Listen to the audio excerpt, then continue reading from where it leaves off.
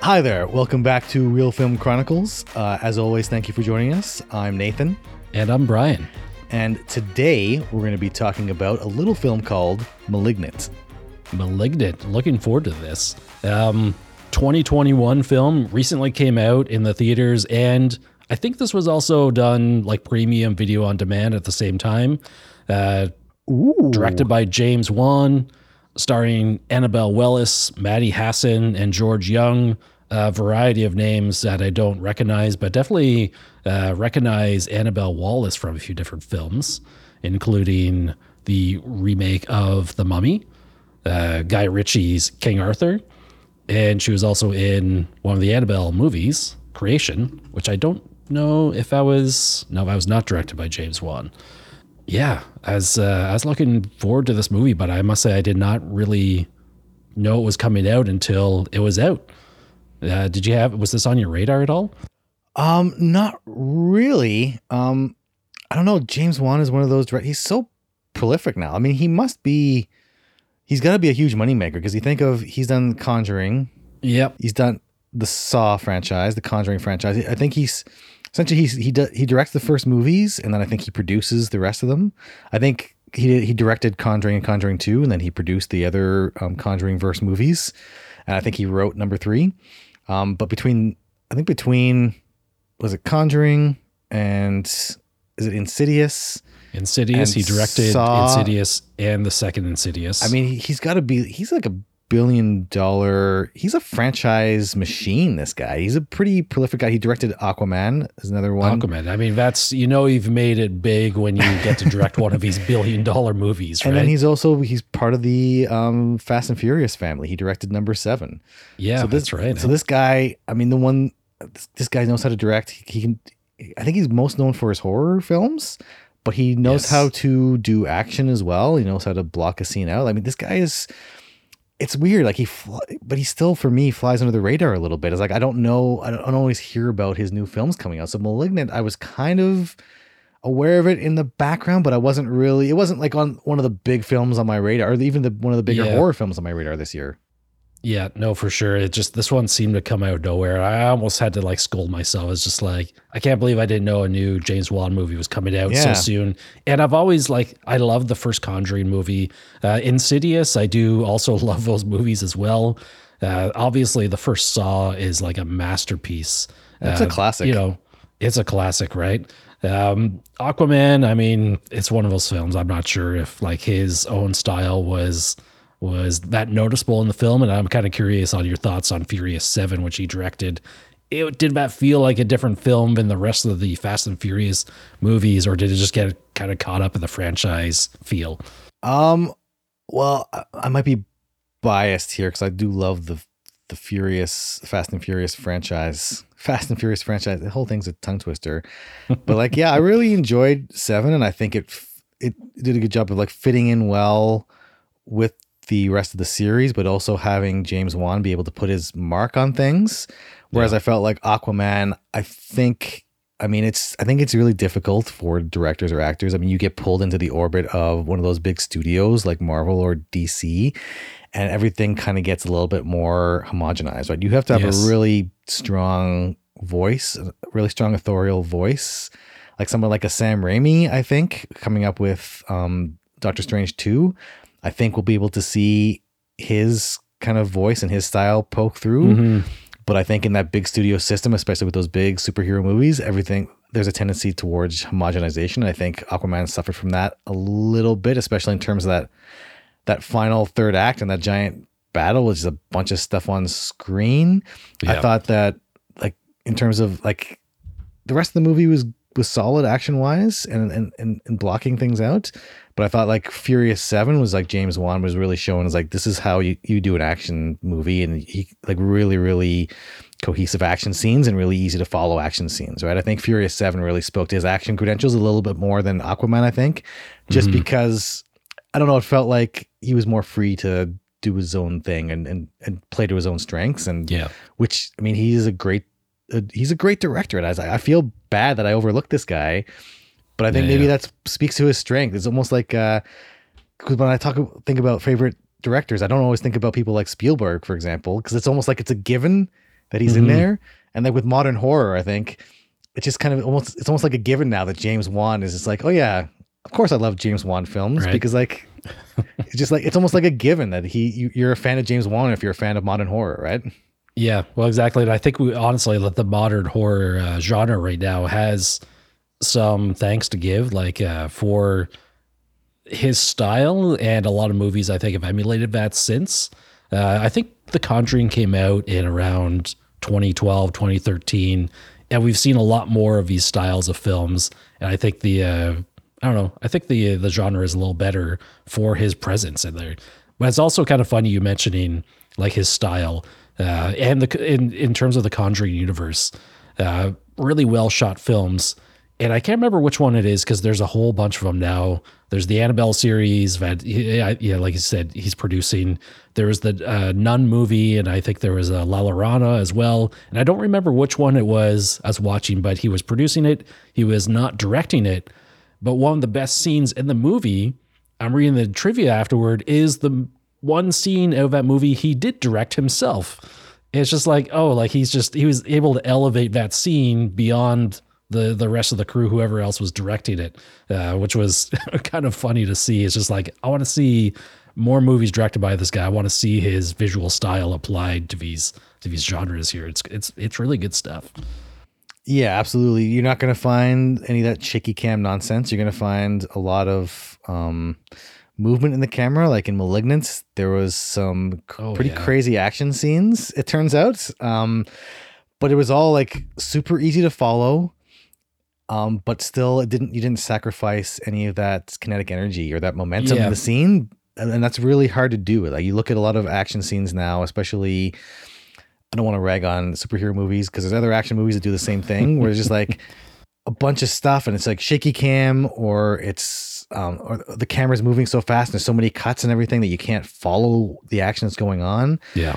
But James Wan's style is just it's so clear, and there's a kinetic energy to his action scenes, but they're so legible and they're so easy to follow. Like you can tell there's a focal point to the action scene or any scene going on. There's a visual focal point, and it kind of anchors everything there. And it's you don't appreciate it until you see all the other kind of imitators or other people trying to get to that level, or even something like as simple as doing a jump scare in a horror movie. And there's, I think we were talking a little bit before about there's a certain kind of timing to horror, just like there's a timing to comedy. And I think that James Wan has that timing both in terms of action beats and both in terms of horror beats. Like it's something that probably is a bit of nature and nurture, right? It's probably something that comes naturally, but it's something that he's worked on and honed, I think. And it's interesting. Like *Malignant* specifically does have quite a few action sequences along with its suspenseful horror sequences, and that's one of the notes I made during the movie. Is I want to take note of the different shots and visual flourishes that are going on, and I think it's all him, right? He's bringing this stuff in here. There is one, I don't want to talk about spoilers yet, so there's no spoilers at the moment here, but there's like a transition scene with our character sort of being like transported into a different reality, or like she's having a vision maybe where the screen, her surroundings kind of melt away around her and morph into the other scene. And it's like, this is a transition that I haven't seen before. Maybe it's due credit to the special effects teams and whatnot. But I believe that direction is what brought us those interesting transitions. But also at the end of that transition scene, on her transportation back to her own reality, I mean, she's terrified. There's scary things happening. She's screaming. And when she's transported back, we get like sort of flash cut over to her house. Like she's sitting on the floor in her house, but she's still screaming. And there's like this warbly distortion, like visual distortion going on around her that like slowly fades away. It's like, oh, that was a really neat little touch on that, bring that back. It wasn't like another horror film, just like flash cut, she's screaming in her hallway or something, and then that's it. It's like, no, we get a little more with a subtle special effect there. There's a lot of neat things going on in this film. Yeah, no, it was it was a neat little film. So I guess we should take a quick moment to just give the overview of the film, right? So this is the as per Letterboxd overview, and hopefully it is not too spoilery in it. But here we go. Madison is paralyzed by shocking visions of grisly murders, and her torment worsens as she discovers that these waking dreams are in fact terrifying realities. Yeah, I mean, it's one of those things that you've said before. It's like, I'm glad I don't read these before watching the movie.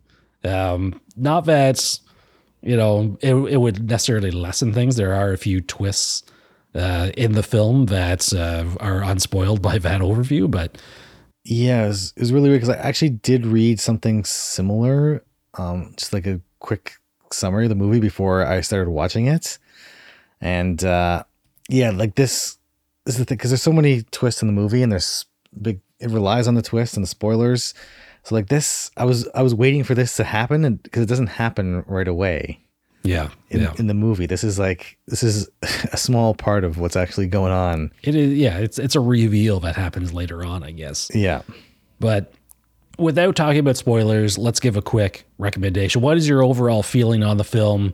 Would you recommend it to horror fans, or who is somebody else? How do you feel? So I'm mixed on *Malignant*. I know I was reading online, a lot of people loved it. Mm-hmm. Some people hated it. Like on the movie subreddits, people were loving the heck out of this movie. I'm gonna preface this by saying that *Malignant* is no Conjuring and it's no Saw. So for me, it was there was some really neat stuff in here in terms of storytelling, in terms of the visuals. And then there were some other things that just didn't click with me or didn't land, or it felt almost like it felt sometimes like it was like 2 or 3 different stories that had been kind of blended together. So like I would still recommend it. Especially you get to like the second half of the movie, and really like I guess the last third or last quarter of the movie. Yeah. Horror fans are gonna love this, I think. The first half is a little bit slow, but I think once you get through that, horror fans are gonna love this. James Wan fans are gonna absolutely love this. One thing that James Wan is great at is coming up with these original ideas that really capture people's imagination. You look at like the Saw franchise is still going on. It's being rebooted with like the Spiral movie, potentially movies. So yeah, I would absolutely, not wholeheartedly, but I would definitely, it's definitely worth taking a look at this, because it's very rare these days that you get an original idea and potentially even an original horror icon, dare I say, going forward, to potentially compete with the likes of Freddy and Jason. So yeah, absolutely. I think I would definitely recommend this film with a few caveats. Yeah, I'm looking forward to hearing your overall score of the movie. I guess after we discuss it in full spoilerific detail. For myself, I was loving this film. I really, really enjoyed it. I don't know. I was just fully invested into it almost from I'd say the very first opening scene. I was just like, okay, this is feels almost like a bit cliche, but it's important to set up, like we sort of come back to the scene. The movie opens up like 30 years previous. I think it's in 1993. And there's some crazy events happening. You're not really sure what's going on. And then the movie, I mean, it just, as you said, it starts out a little slow, but I was still invested in it right from the beginning. And it's honestly, it just never really stops for me. I was just loving it. And then that last half of the movie, you kind of know where things are going, and that's absolutely fine. I was just there for the roller coaster ride, and I was just grinning ear to ear for a lot of it. And when things were just like compounding on top of each other, I was just like, yes, please give me more. This is really fantastic. So there's some decent horror in here. I know we were talking before the podcast about like getting scared watching movies. I didn't really find this very scary at all, but I appreciate that they went into the gore side of things, and there's some really neat effects there at the end, or throughout, I guess I should say. Like the villain reveal at the end was just like, I'm loving every second of this. I don't know. It's a definite recommend for me. I just loved it. It was a lot of fun. I had a lot of fun. It's been a while since I had this much fun in a horror movie, I think. And maybe that says something. It's not as much horror as it is. Like maybe is it a horror comedy? Would you say it has some comedic undertones to it? This is the thing, because I was reading online, people were like, oh, it's like a horror comedy, like more in the vein of Sam Raimi. And I was like, I did not get that at all. No, and I think I remember seeing something about that as well. And I was trying to, like, I had Sam Raimi in my mind while I was watching it. It's like, no, this isn't really the case. But Some comedic moments, but not enough to label it. It wasn't like a horror comedy in the same sense that Evil Dead or like American Werewolf in London might be considered. Even American Werewolf in London, I don't know if that would be horror comedy. I don't know. Or maybe Shaun of the Dead is a better example. Shaun of the Dead is a good example. Better example, like that's comedy, horror comedy, because there's some like truly horrific elements in there, but like blended with the comedy.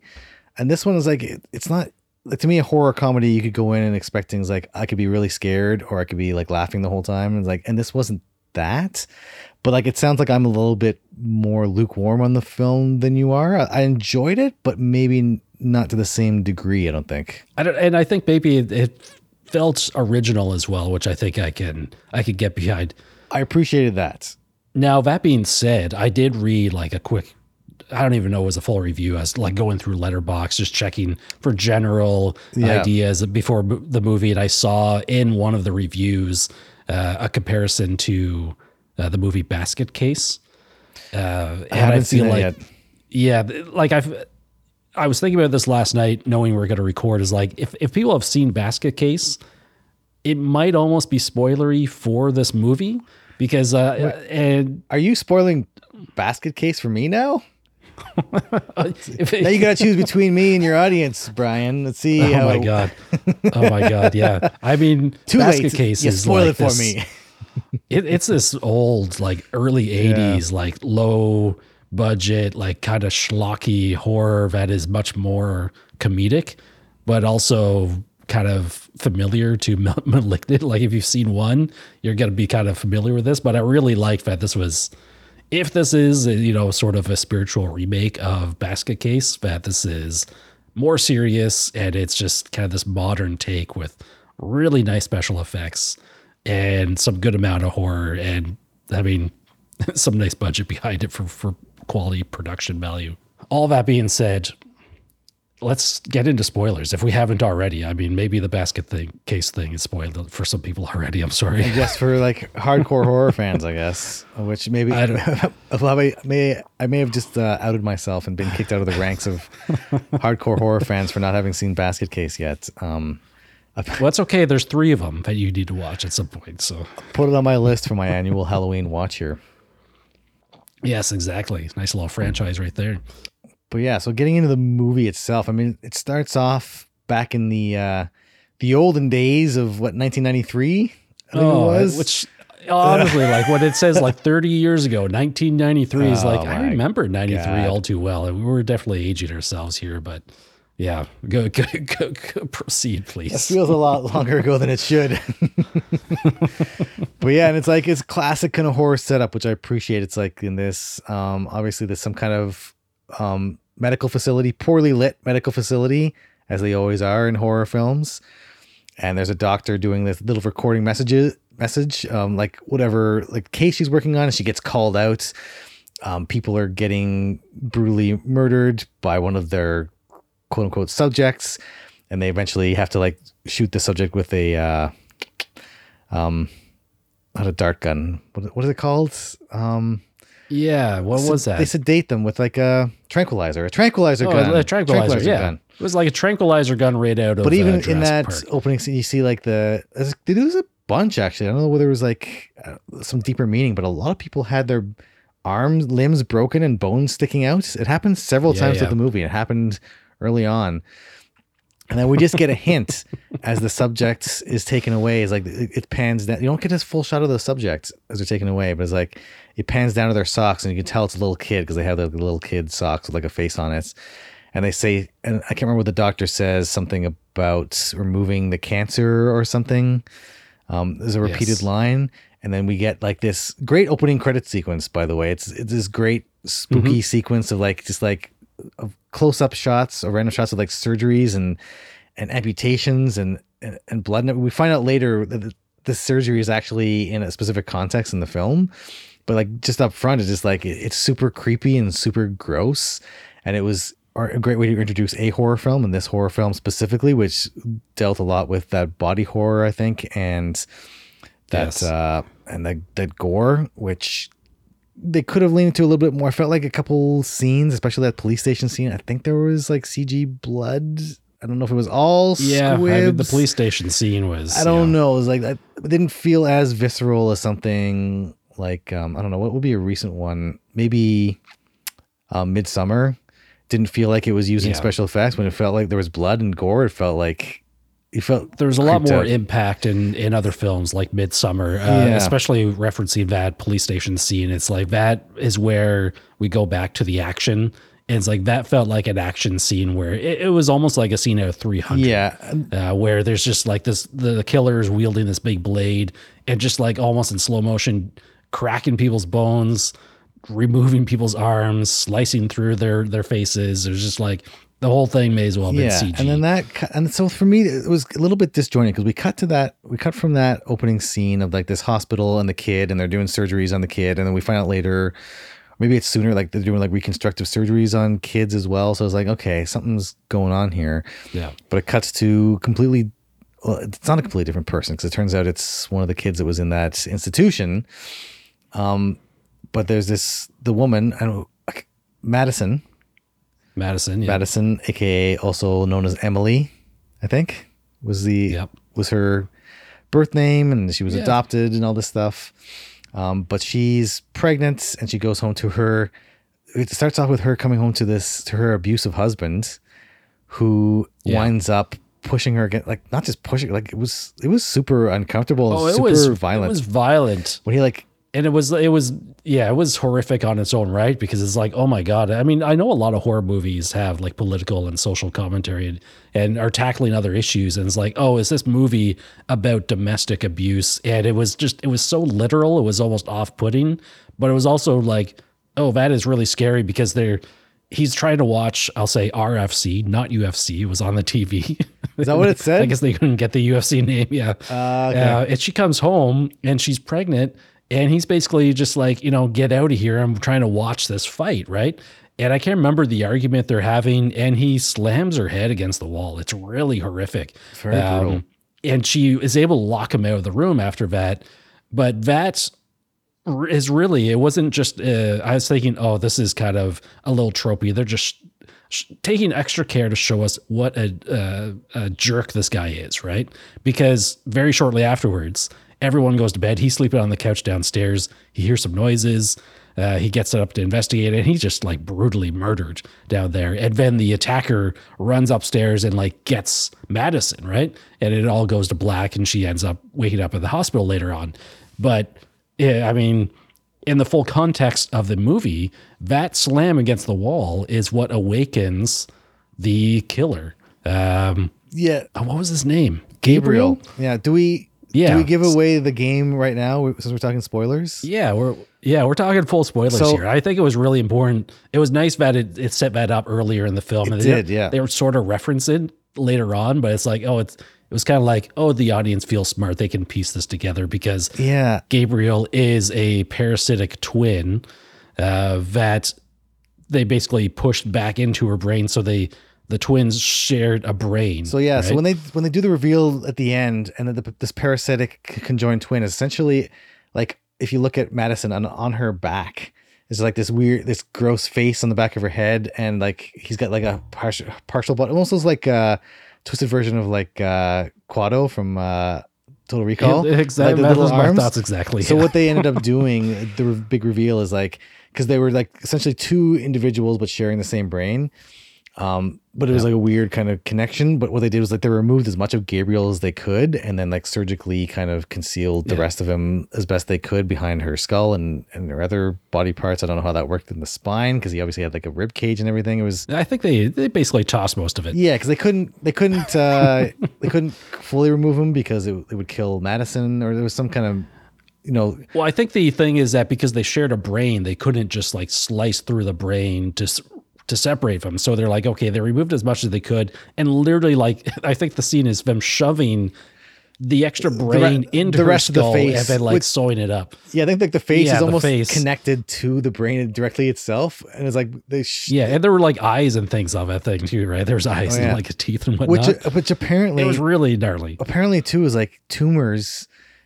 If you look it up, don't Yeah. look it up, but look it up, but don't look it up. But tumors can actually grow because it's like just different cells from your body, so they can actually tumors can grow like eyes and teeth and hair and stuff, and like Yeah. and full like I think full organs, but like tumor, it's really weird and bizarre.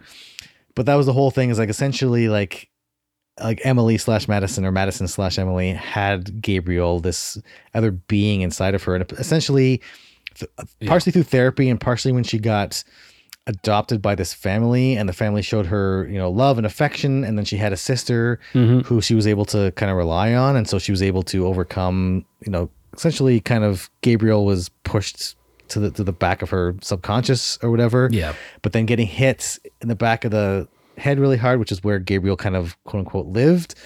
That essentially was the catalyst for waking Gabriel up and setting the events of this whole horror movie in motion. So it's kind of neat that going back, and also it was kind of going back that there were clues at the beginning, and you see throughout the movie, I was like, like she would wake up and like her head would still be bleeding like days later. I was like, oh man, she got hit really hard.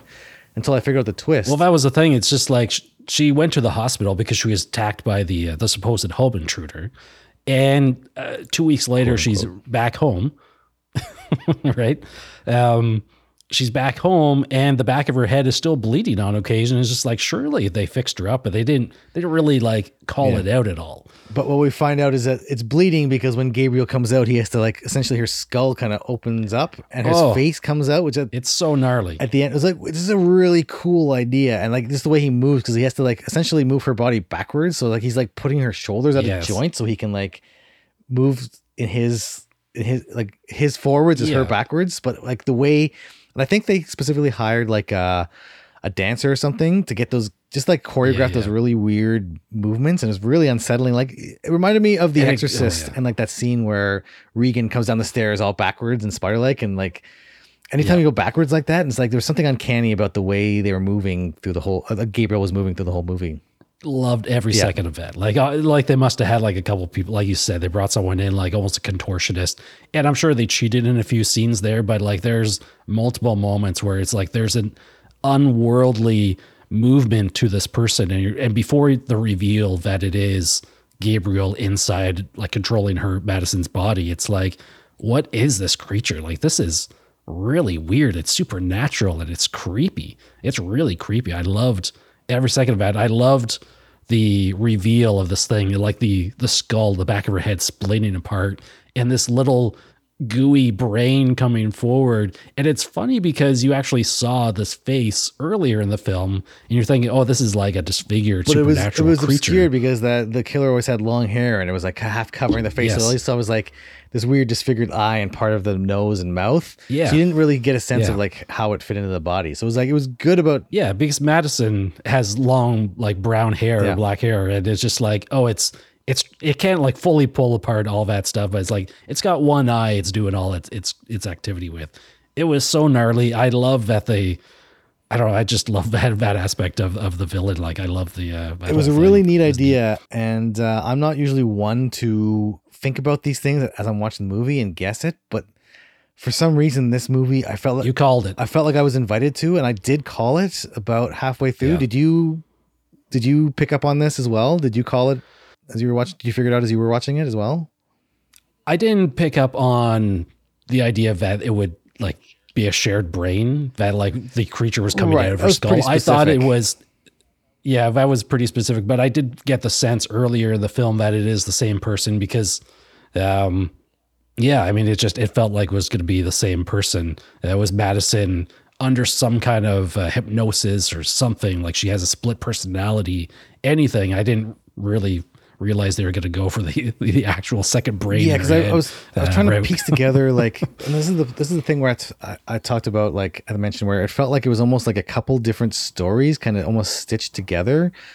It was like that idea of the hospital and the reconstructive surgery on children, and that stuck out so much in my head. Is like that it was like so blatant. It's like this has to come into play later on, and so I was looking for ways it could come into play, and I was like, oh. And then as soon as I saw, I was like, oh, this child named Emily was like a patient of theirs, and it's like, and they're gonna age her up, and it's like, I knew then, it's like, oh, they're gonna age her up, and it's gonna be Madison. I was like, okay, like it seemed like I don't know, like they were trying to. Things were too telegraphed, because normally I'm not the guy who figures this stuff out when I'm watching a movie. I'm not the person who's A, looking for it, or B, picking up on those clues the first time. And like for me, like I like to just go in and not like think not. And I'm not trying to solve the mystery, right? I want the mystery to be revealed to me. You let the movie wash over. And this one right? felt like you let the mystery just. This one felt like it was like almost like it was like broadcasting. It's like it was like daring me to like solve my mystery. And it's like fine then, I guess I will. But it's just like some really jarring things, or that the whole idea of like Gabriel / Madison had some kind of psychic power or some kind of electromancy power. We need to talk about this, because it was just we need to talk about this, which is another element that felt like it was just like it felt like it was from a different script that just got tacked on in this one. It was really weird. So it's established that Gabriel has the power to affect electricity. Which basically fulfills the horror trope of whenever Gabriel shows up at your house, your lights start flickering. So you go and investigate them, which makes you vulnerable to Gabriel's attacks. But Gabriel also had the ability to like make phone calls on your cell phone. Psychically. Or like psychically, because there's at one point Madison is being interviewed by the police, like in an isolated like interview room. And Gabriel phones the police officer. He answers, and he's talking to Gabriel while Madison is sitting there, really just doing her own thing. And at that point, I'm just like, oh, is it like ventriloquism or something going on here? But it's like, no, it's really undefined that Gabriel can like psychically make phone calls. And they really don't address that later on. Throughout the rest of the movie, I think it's just kind of a mystery. This is one of the key problems I had, because at the beginning of the movie, it's like, oh, there's like, oh, try the electroshock on him. It's like, oh, he's like siphoning off the electricity. It's almost like he's drinking it. It's like, okay, but then he's manipulating electrical waves or radio waves to talk to the radio. He would talk to people through, and then talk to people through a cell phone, which I'm not sure. Like, is he sending signals to the actual cell phone tower? Because that's how it would work, right? It's like. So he's got to essentially send out psychic waves to the cell phone tower that pings back to this. He must have good cell rate. And this is one of the things that kind of took me out of the movie, where it felt like the seams were showing just a bit. Was like, it seemed like, and this is the problem I think, that maybe James Wan, because he was one of the story by credits as well, so he was one of the writers on this. Yeah, maybe getting inside his own head a little bit, where he felt like everything felt like just a little bit too meta. If it was like things were meta, but not self-aware of that meta-ness. Like the movie was still too serious, but also that, because it was constantly doing these misdirects where it's like, oh, you thought it was going to be demon possession, where even at the beginning it was like the couch cushion started to rise as if someone had just gotten up. I was like, but like looking at the rest of the movie is like, well, how is that possible then? And then like the whole flickering lights thing, which is a trope, even in the Conjuring universe, like that's electrical interference with and ghosts kind of go hand in hand. And so it was like misdirecting. It's like, oh, you think it's going to be a ghost, but it's not a ghost. And it's like, even like shots was like at the beginning when the abusive husband, I don't even know that jerk's name, but he's in the kitchen, he's investigating these weird things, and like close up on the blender as it's going, he goes to turn it off, and there's a close up on the blade. It's like, oh, is he going to get his hand cut off in the blade? It's like, no. Yeah. But complete misdirect. But it feels like there were such obvious misdirects. It was leaning so far into misdirecting people, so far into that meta game of that it kind of lost focus on the narrative itself and the storytelling. And that's why I kind of said, is like, it's not like, for me, Malignant, it's not on the same caliber as Saw or Conjuring, that were kind of like genre defining. I mean, like they came in as like, The Conjuring really came in and reinvigorated that, like, like the haunting and demonic possession kind of genre. And the Saw franchise, it was like, it reinvigorated, I guess, like the slasher film, but it was like its own, it was kind of revolutionary. It kind of revitalized, like James Wan came in and revitalized horror at least 2 separate occasions, revitalized the entire genre. So like, it's nothing against James Wan, but I think it feels like there was a couple different ideas from a couple different stories and scripts that kind of got mashed in that maybe didn't fit well with the rest of it. And then all the meta stuff, it was just like, it was getting too meta, and it was getting like the movie was too self-aware in the worst kind of way. And for me, that's why one of my big kind of nitpicks with the film is like these, like not everything in a film has to make sense. Listen, the Evil Dead franchise, the continuity is completely crazy, bonkers, doesn't make any sense, but it works because it plays into that hard. Where this one, it felt like there was a couple comedic scenes, there was some horror, there was some drama, there was some supernatural elements, but it didn't quite mesh perfectly. Like all the slasher stuff worked great. Like when it was revealed as like, okay, like this is a slasher villain and he's going out and just slashing people. This is awesome. But you bring in the psychic stuff, and there's no other supernatural elements except for Gabriel Madison could sometimes talk through phones and radios and make light bulbs flicker or explode. I don't know. It felt kind of out of place. Yeah. There's also like a kind of a thread in the movie that didn't make much sense at the beginning when the killer, like the yet unknown killer, kidnaps a tour guide and like brings her into like, you know, his little area and keeps her there for whatever reason. And we go back there maybe once or twice before it's fully revealed. I would say a good hour after it happens, but you keep thinking about it, it's like he kidnapped this woman, but he's killing all these other people. Everyone else is dead, but this one he captures, yeah. Yeah, and it might be important to point out that the killer is killing all the doctors from 1993 that basically cured the cancer by essentially taking Gabriel out of Madison's body. From Gabriel's perspective, they literally like chopped him into pieces and removed as much of him as they possibly could. So it's like, from his point of view, it's pretty horrific what they did. Even though, like, even before, one of the reasons they took him out, he was telling Madison to do bad things, or she was Emily before she was adopted, but it's like he was telling her to kill people even before, like when she was a child. Yeah, so he was not like, he wasn't innocent in all this either, right? But still, what they did to him was pretty horrific. So like, yeah, it's gonna mess him up even more, right? So that whole kidnapping thing doesn't really pay off until the very, very end when Madison's sister is basically piecing together that that was her mother. And Madison thought that her birth mother was dead this entire time, giving birth to her, but she was actually alive and well, giving tours of underground Seattle.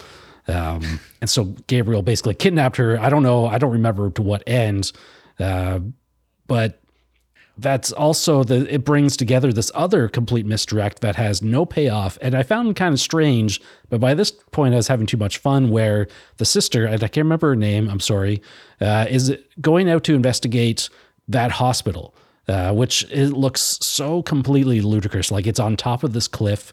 It looks big and scary. It's abandoned. Like it is. Okay.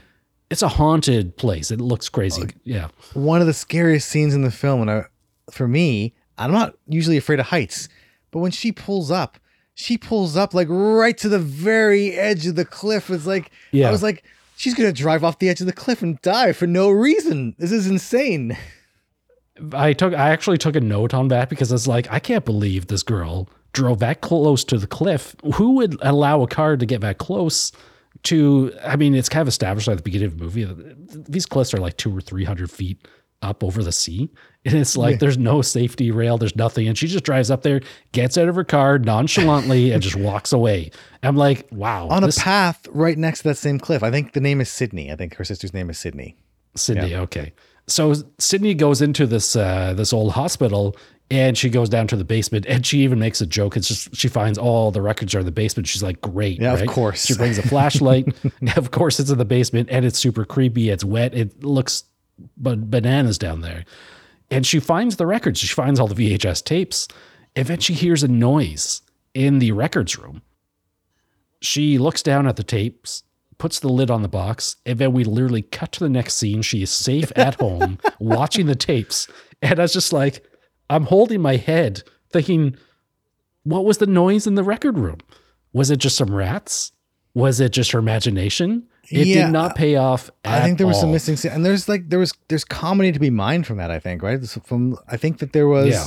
that was the missing layer of what they should have shown was like, oh yeah, there was a rat or something, or it was like the old groundskeeper came in and scared her. Right? There's like Yeah. that trope was like, Like maybe, yeah, that would have been satisfied. As the groundskeeper comes in, is like, "What are you doing?" And she's just like panicked. It's just like, "I'm just taking this." He's just like, "Yeah, go ahead. Like, who cares, right? Yeah. just leave." but have something you could do a comedic moment like that, but like there wasn't any more context given, and I see like hints of possibly where this could have been like a full-blown horror comedy like that, or with like I know Like that scene probably exists on the cutting room yeah, floor. and like Sydney was actually great kind of comic relief where like she was talking about at one point it was like, oh yeah, you guys where like Madison was having what she thought was visions of the murders of these people, whereas actually no, like Gabriel was using her body, but like essentially creating like almost like a hallucination in her mind. So she thought that she was like witnessing it but she was actually witnessing it through his eyes because she was there bodily, but it's the way it's represented on screen is like she's having an out of body experience and witnessing this as a third party. And so like, and Sydney makes some kind of mention of psychics when they're talking to the police, because they go to the police as like, it's like, oh man, like I'm having visions of this stuff. And the police are instantly, I mean, they're kind of suspicious, but not as suspicious as they should be of somebody coming and saying they witnessed a murder. Yeah. But like Sydney makes some comment about the psychics, like you guys hire psychics to, for detective work. It's like, no, we don't. The one detective is like the budget Wanda Sykes there. I can't remember what the detective's name was. Well, there's a really hilarious scene where Madison is like under hypnosis because like to get like evaluated to see what's going on. Yeah. Both police officers are on the couch. The lady, a cop, is basically furthest on the couch, and everyone else is like kind of like on the edge of their seat, fully into this, like they're listening to every word. She's just like sitting back, completely relaxed. They're just like not believing a thing that's going on in this little hypnosis session. It was, I did have a chuckle. But it was kind of neat when they said, it's like, okay, we have a hypnotherapist. We'd like to do like regression therapy, like, because Madison had like a mental block before she was 8 years old when she was adopted. And then like Sydney perks up. It's like, oh, hypnosis. And like the cop is like, it's not psychic. The hypnotherapist is not a psychic. And it's just like, you see the disappointment in her face, like, oh. So it's like this little comedic beats like that, right? Yeah. And there's a little like love interest there between Sydney, the sister, and the male cop. I can't remember his name. Kakoa Shaw. Such a cool name. Kakoa Shaw. Kakoa. Yeah. It's like Very cool name. That's awesome. I love that. I mean, it looked when I saw him on screen, I'm be like, this guy looks like he belongs right in the world of Saw. Like he just has that look about him. It's just like he just came back from investigating some jigsaw murders. I think. Yeah, the guys that actor's name, George Young. Yeah, I would like to see more of George Young in some stuff. He would be great as like, you think like, I think like a young like Han Solo-ish type. Like I think he has that kind of potentially that roguish kind of charm, right? It's like it'd be interesting to see what else this guy can do. I've never heard of him before, but he was great in this. But there's like a love triangle between like Kakoa Shaw, Detective Kakoa Shaw, and Sydney. There was like a little flirtation that never went anywhere. Yeah. But then there was also that CSI tech that kept Winnie. Yes. Winnie, I think, right? Played by, was that Ingrid Bisu? I'm probably butchering that. But she kept like making these like, she make like these little hints. She was like kind of like nerdy, mousy, but she would make these little comments that shows she was interested in Detective Shaw. And neither of those things went anywhere. There was no like love triangle, and there was no like nobody hooked up. It was just like it was a thread that was kind of like dropped. It was really weird. It just helped to add a little bit of depth to the characters and to the world to, I guess, make it feel a little more but again, lived in, I guess. The problem is like there was a couple setups with no payoffs. There were some setups that were paid off, but there were a couple things that just like violated those kind of fundamental rules of storytelling. It's like, here's some setups, but there's no payoff at the end to wrap this up. And again, it's like these are some of the seams here that are showing in the film and in the storytelling and the overall story, I guess. And I gotta say, I had a very nice payoff for me, at least. Like the final climax of the film, they're in the hospital room. Madison's birth mother is there. Madison's foster like stepsister is there, and Sydney is like under, like she's kind of pinned by this bed. Gabriel is in like full control. He's going to murder everybody, right?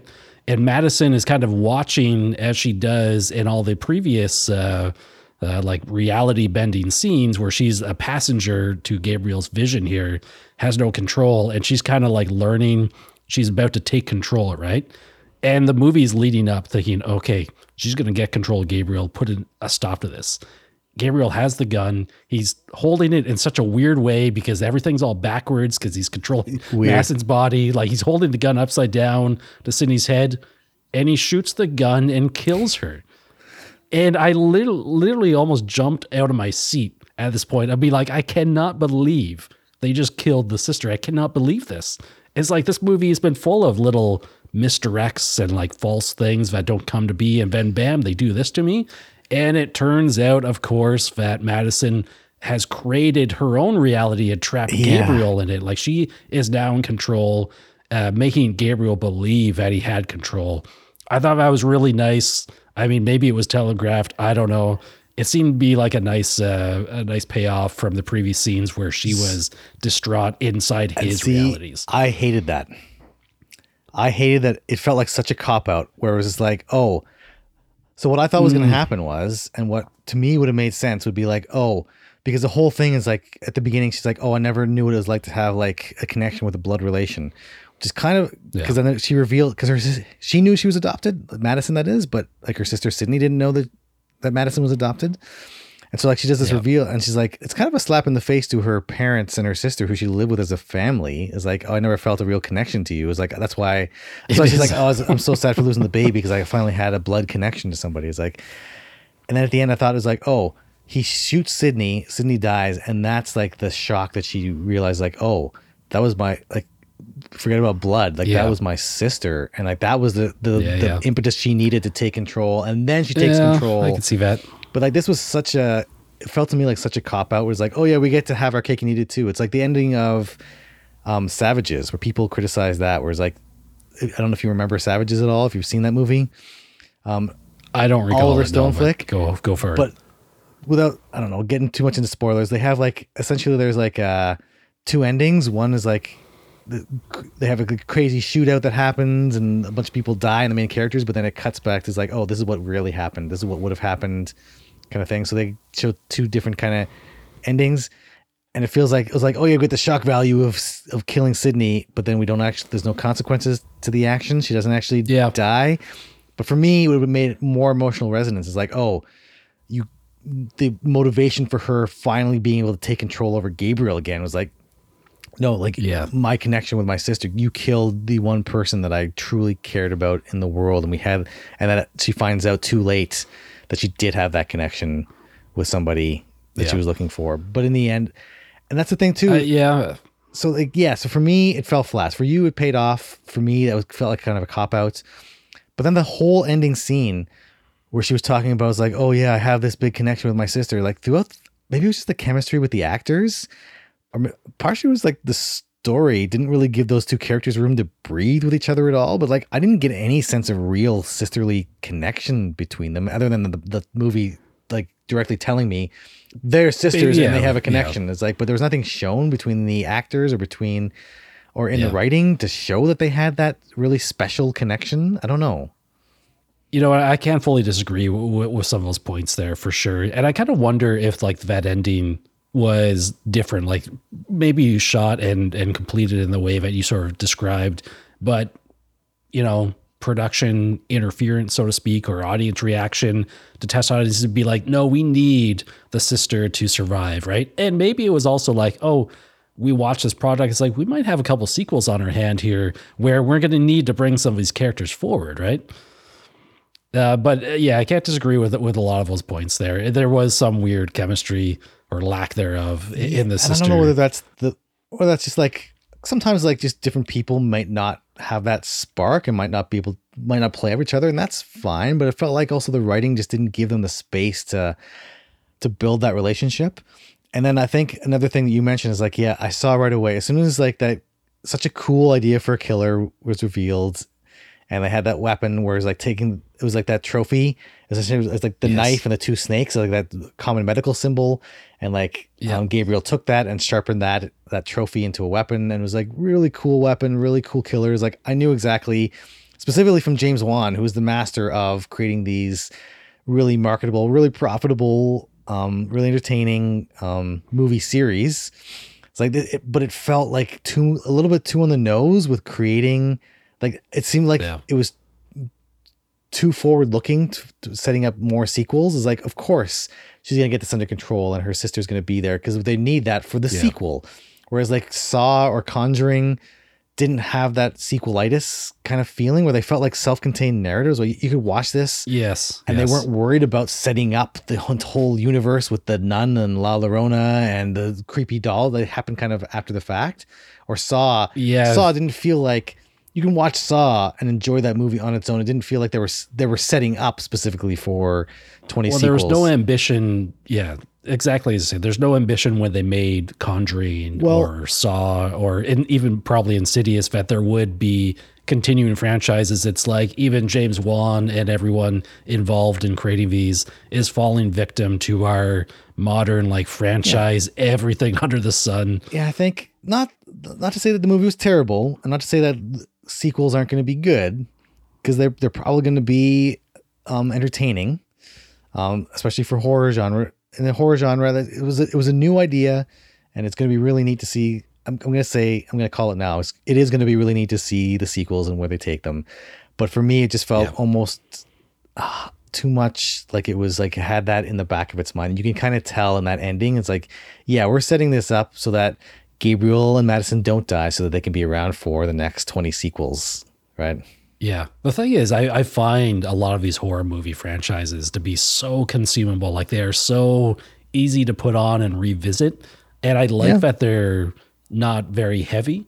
This one, I don't think there was any crazy like special hidden meanings behind it. It just kind of seemed a little surface level, which is fine. I mean, I would give bonus points if it had more commentary about stuff, but the movie is what it is. Yeah. And do I look forward to more of them? Sure. But also I'm kind of nervous because honestly, like James Wan, Lee Whannell, who did Saw, right? I think probably they give equal credit to both for Saw. He created Insidious, he created The Conjuring, all this stuff. And he did like The Conjuring 2, which I quite enjoyed. And you and I watched Conjuring 3 about a month ago, and I was not into it at all. Like it just felt like such a different film. Insidious, he did 1 and 2, and then 3 and 4 kind of felt more like direct-to-video stuff, where, you know, as soon as Wan is out of the picture, his franchise, like his properties, just seem to kind of fall apart. It's just like, is he going to come back for a second Malignant, or did he do everything he needed to do for this? And just, it's a case of definitely those franchises are a case of diminishing returns. But yeah, I mean, I don't know. It's a problem not just with these movies and the horror movies and James Wan. I don't want to single him out, because I think there's an ongoing trend in the industry where it's like we're constantly looking for the next series, and like what's the next $1 billion franchise, and like putting out a product instead of trying to tell a story. And I think that it was a little bit more obvious that this movie kind of suffered from that mentality, whether it was from James Wan end or the studio's end, or it felt like some kind of that influence there. It was like, it felt very much kind of forward thinking to like, what's the next movie going to be, or how can we leave this in a place where they can make more sequels? Whereas, Friday the 13th, that first movie is like, they weren't thinking about sequels necessarily when they made that film. It was like, they went crazy, or Freddy or any of those ones, the first ones, like I don't know if they were thinking about sequels at the time. I don't think so. When they made bank, they obviously did, but like they left everything on the table essentially, right? They didn't have those constraints where the studio was like, well, we're going to need to make 10 sequels, so you can't kill off this character. You can't, leave things in a permanent state where we can't come back from. You can't do this, or this. And I was like, well, all of a sudden you're constrained in your storytelling. And I think you get a sense that the walls kind of, there was a smaller box of sand, or a smaller sandbox to play in than maybe they had for like Saw or The Conjuring, where it felt like they were given more carte blanche because there was no expectations. Where like now I think like That's they're right. suffering a little bit.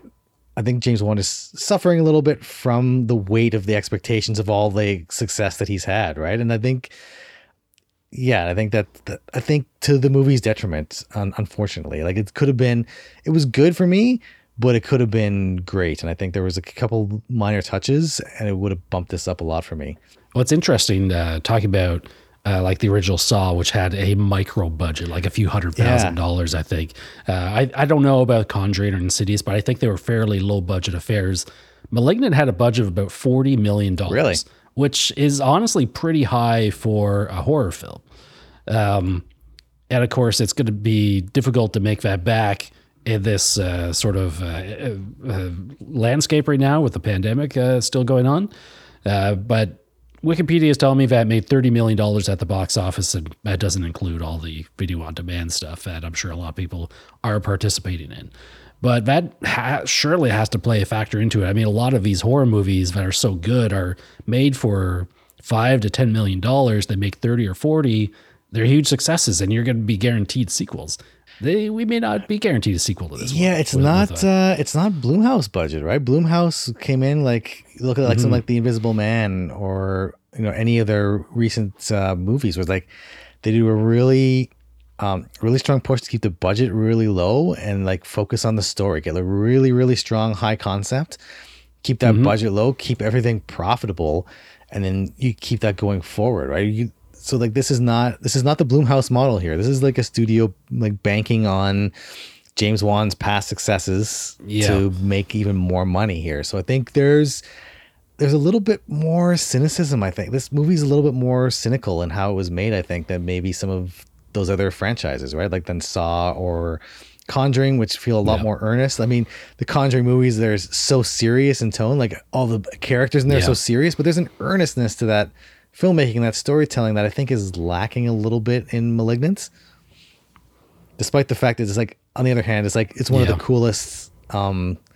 slasher killer identities in recent memory, right? It's this weird balance. It's like I want to see more original ideas like this, but there's something that just kind of reeks of studio interference in this movie.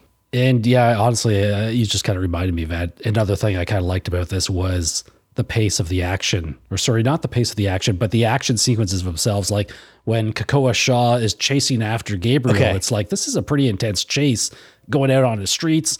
And I'm sorry, but like at one point, Gabriel slides into the basement of what looks like an abandoned building, and Kekoa has no problems just sliding into that window, like following this dude in there, right? This place is creepy as heck. Like it's bonkers, but that action scene was fun, like that chase scene. And of course the police assault was completely bananas. So this is the thing too, because I think James Wan has really gotten he started off with a lot of horror movies, but he's got his action bona fides now, right? So I think this movie, he's really showing off his action chops. I think we need to talk about a couple scenes here. One is that chase between Shaw and Gabriel, like you're saying, and it starts off in the apartment of one of those doctors that he was hunting down, and they have a little fight and a little tussle, and it's like all of a sudden you see is like, okay, this is not Gabriel is confirmed. He's not a supernatural entity. He occupies real space, and he's a person. So now he's like, okay, one mystery solved. Because before that, it was always kind of in that weird space. Like, is he a psychic projection, or is he some kind of ghost or demon or something? It's like, no, he's a physical person. He's out doing stuff. But then you you see him, it's like, you saw him before. It's like something kind of weird about the way he was moving. But then you see him go down the, like doing all the acrobatics and parkour down the fire escape. And you can see like his joints don't look right in his arms and legs. Like he's moving really creepy. And it's really well shot. And then Shaw chases him down. He jumps a couple stories, lands on that. That's really hard on that. Oh man, garbage. What am I saying? Dumpster.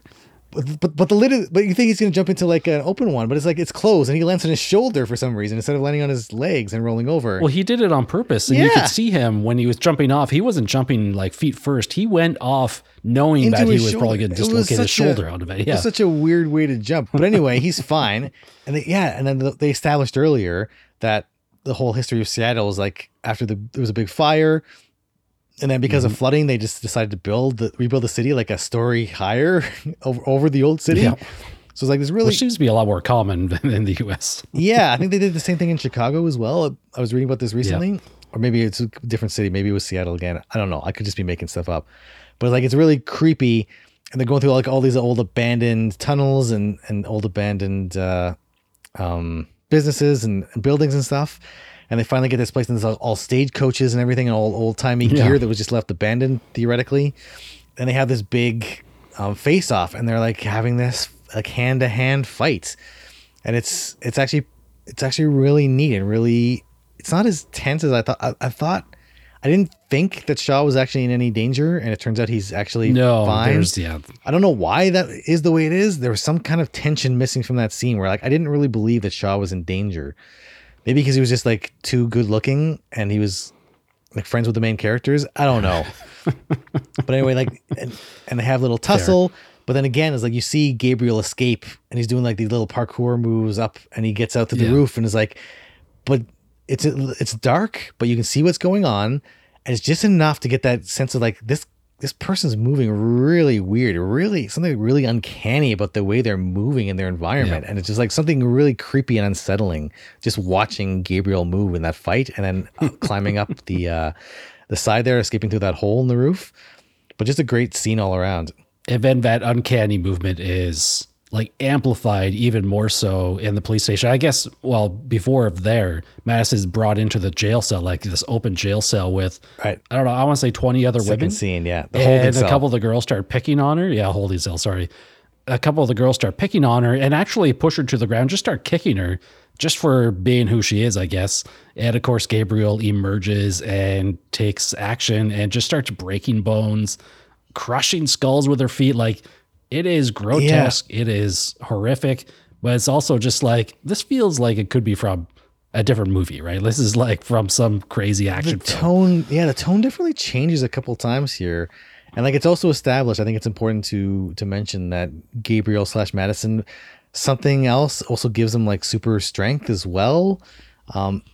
Possibly, it comes up a couple times where like, I think they mentioned like the abusive husband at the beginning, where it's like the CSI person was like, I've seen, or the medical coroner, maybe it was, whoever was investigating, is like, I've seen injuries like this, but like mostly from a car crash, because it was so brutal. And you saw like the neck was like dislocated in the bone, this part of the spine. Yeah. Part of the spine was sticking out. So like, I think they mentioned also in other scenes was like Gabriel has super strength, and then Madison taps into it at the end. But like the breaking bones, and just the way that they're moving kind of backwards, where like he pops his like the shoulders out of joint and everything to get ready for his forward facing mentality. But it's like murders that whole group of like 20 women, and the cop who comes to like to save them, see what's going on. I thought there'd be security cameras in there, but apparently not. But just a brutal scene, tons of gore for the gore lovers. Yeah. And just like really, again, creepy. And there's a little bit of humor there in that. So, you know, that first woman who starts picking on Madison there, that's actually Zoe Bell. I had no idea.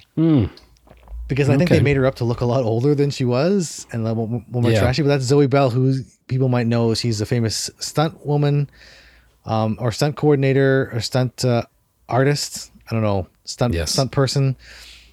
Stunt person. Yeah. She worked on a lot of Tarantino movies. She even starred in Death Proof. But that was her. She's unrecognizable. But she was going around like trying to escape Gabriel, but she was like throwing her fellow inmates in the way to try and like buy her time to escape. Luckily she gets it in the end too, but like there was like somebody's head got crushed, like Gabriel stepped on their head and crushed it. There were broken bones. There were just people's throats. He reached over one time, just like with his hand, just ripped somebody's throat out. Yeah. pretty gory. There's some neat gore in there. It was very, very gory, and it just got even worse when Gabriel and Madison get out into the regular police precinct office, which I took note of as well. It looks like it was an old abandoned some kind of transportation station or something, like huge cathedral ceilings, all tile floor. Like it had a very distinct style to it. Something out of either the Batman the Animated Series or the Batman Nolan films, where it was just like that architectural touch. The only thing I didn't like about the police station shootout scene there, after she escapes the cell, she gets out and then she takes on all the cops and just murders a bunch of cops. She doesn't care who she kills. She kills criminals. She kills cops. Everybody between, or he/she. But it's like it was really, really dark in there, and it made it a little bit harder to see what was going on. I really wish it was like a little bit more brightly lit, so you could see every bone breaking, every throat stabbed. I just wish it was a little bit brighter. I mean, it's like at that point they kind of have to start hiding a few things, because I guess there's like 30 cops in this room and they're all starting to take shots at Gabriel and Madison, and it's like, surely someone must be able to put a bullet in this person. Like, and it's just like, no, cartwheeling around, parkouring off desks and breaking necks and tearing people's arms off. It was a gore fest. It's not bad for somebody who's been asleep for 30 years. It's pretty good. Yeah. Well, this is the other thing. Gabriel, I mean, I'm glad you brought up that thing about maybe having supernatural strength, because Gabriel must have been taking control and bring Madison to the gym a lot more often than was alluded to. No, they literally say that Gabriel has higher strength. He has. And I guess it makes sense, since, I mean, even though it's unexplained why Gabriel it's unexplained, but make cell phone calls with his brain. It stands to reason that they would have increased strength as well. It's just like a no-brainer. Why not? I guess it's like maybe a surge of adrenaline gives them extra strength. Who knows? But it's like another thing that's not kind of mentioned. It's mentioned once or twice, and then they kind of forget about it. Yeah. So like, but the whole scene is still like, it's a little bit too dark for my liking. But like, it's so well choreographed. You can still follow what's going on. You can still see. It's like you can still get a sense of place and a sense of movement within that place. So you're like, oh no. These cops are over here and those cops over there, and they're like end up like kind of shooting at each other because they're in the dark and they're shooting. It's like, okay, you sense that Gabriel's here and he's moving from there to there, and it's like, it's very well. You can tell they went through a storyboard, they thought it out really thoroughly, and they filmed it. Mm-hmm. The way they filmed it was like really, really clear what was going on. I just wish that just like bring that lighting level up just a couple notches, just so we could see. Maybe you need to watch the HDR, the 4K HDR version to get a little extra brightness in there. Maybe. But overall, yeah, again, it felt like those action scenes felt like they were their own movie, right? Like like they were their own. It was such like a jarring kind of genre shift.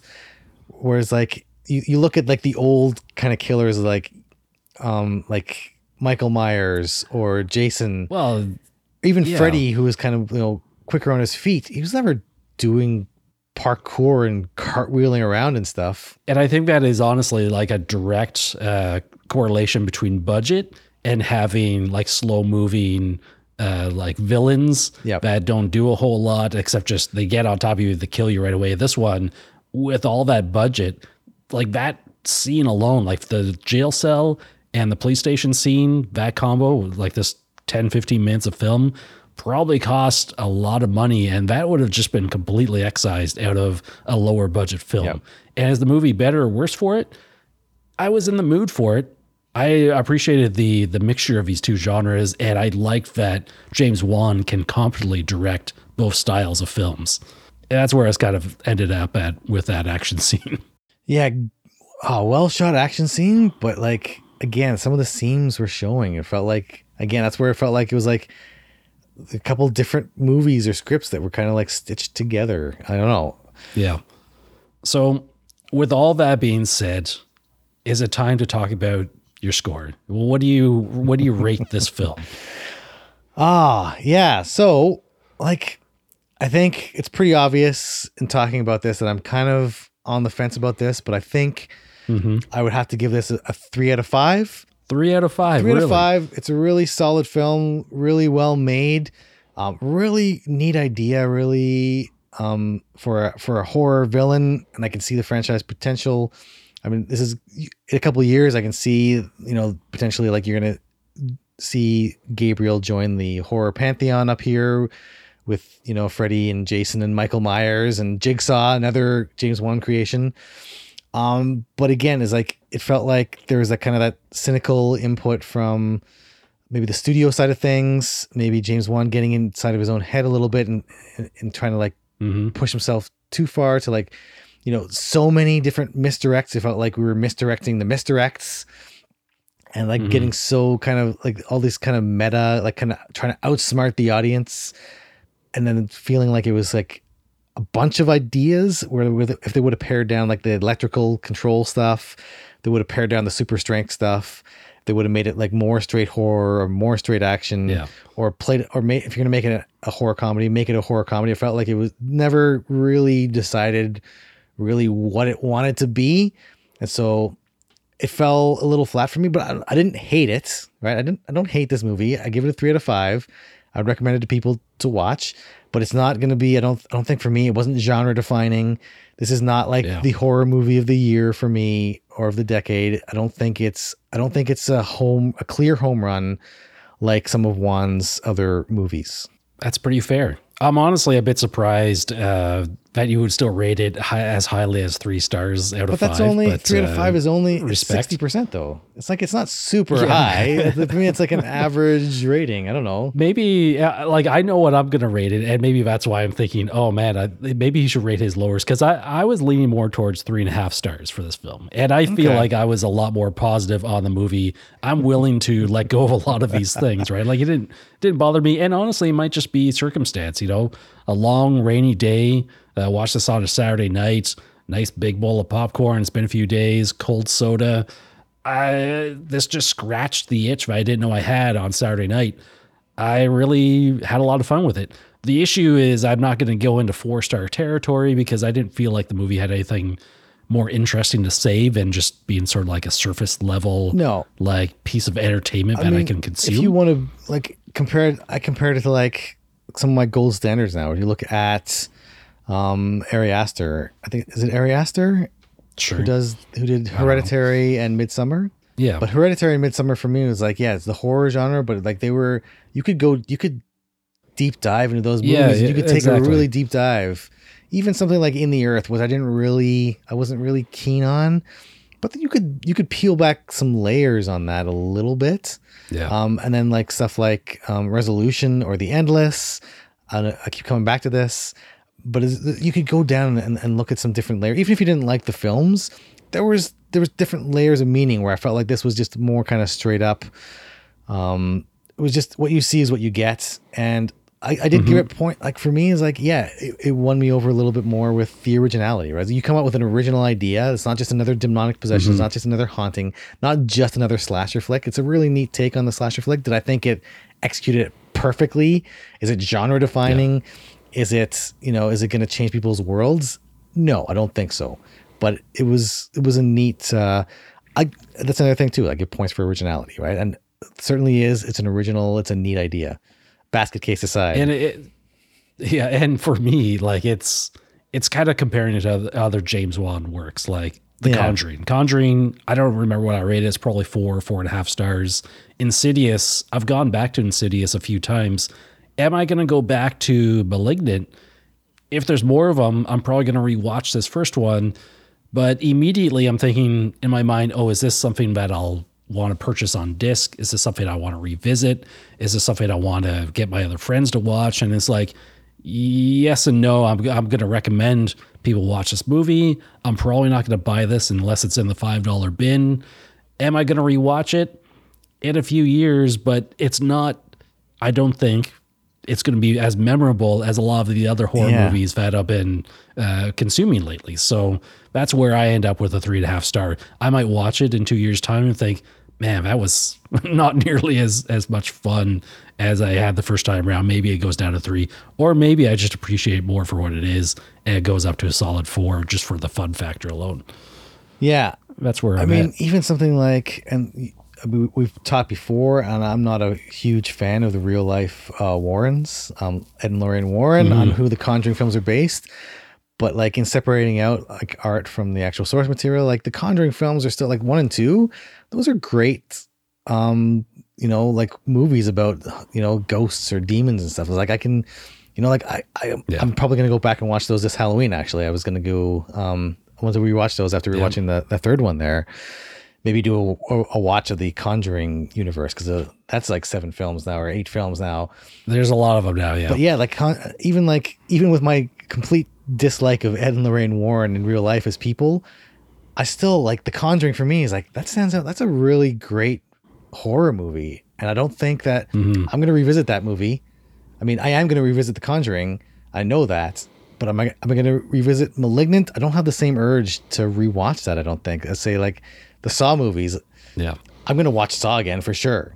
Right. I'm definitely, it's on the list. I love that movie, but like Malignant, I didn't get the same vibes. I didn't get that same, it wasn't the same caliber. I don't think. You have anything else to add to this conversation over Malignant? A message to James Wan, like keep making movies, keep coming up with original ideas, and keep honing your craft. Because I think that, I mean, James Wan is one of those people, like he slides under the radar, but he is one of the most, like outside of the MCU, I think the Conjuring universe is really the only other really successful shared movie universe has been created and sustained over any length of films, right? It's true.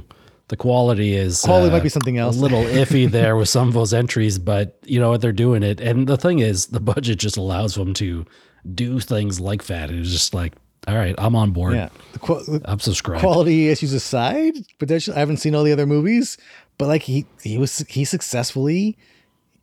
Like James Wan and Kevin Feige are essentially right now the only people who've successfully kind of ushered in successful movie universes. People have been trying to do this, cinematic universes. So, yeah. And definitely horror movies, I think, honestly, are easier to franchise. Historically, it's like even though Friday the 13th was made without any ambition for sequels, it's like easier to just come up with excuses to throw more movies on and keep going more and more and more. Halloween, Friday the 13th, etc. It's just like, we're fine. Yeah, we're fine with getting more of this stuff. Honestly, I'd rather watch James Wan try something new and not quite succeed than watch another Halloween sequel that is pretty good. Because I don't want to just watch the same three franchises over and over again. I want to watch new original ideas. And I think giving people like James Wan and other people and other filmmakers like him chances to try new things. I mean, they're not always going to be successful, but I think that's really important. And I think him kind of like earning that goodwill to go out and try new things is really important in helping to push forward, not just the horror genre, but filmmaking in general, right? And being able to try those new ideas and potentially fail, not really succeed, but getting those new ideas out there and pushing that envelope a little bit, right? Honestly, it was almost a relief when I finished watching this. It's like, oh, they did not tie this into the Conjuring universe. They did not tie it in Insidious. It's like, this isn't some secret like Conjuring movie that they just slipped in under the radar. It's like, no, this is its own thing. And thank you for doing that. Absolutely. That's a wrap on another episode of the Real Film Chronicles podcast. Thank you for listening and hanging out with us today. We really appreciate your support and look forward to you joining us for the next episode. We can be found around the internet and social media, with our home base being realfilmchronicles.com, which will have all the links you need to follow and keep in touch with us. If you have a moment, we'd really appreciate if you could leave some feedback, such as a rating on Apple Podcasts or on whatever platform you're listening on. And feel free to send us an email to realfilmchronicles@outlook.com. We love some suggestions, questions, or general comments and would enjoy including them on an upcoming episode. Until next time, take care of yourself and others and keep your film journey going.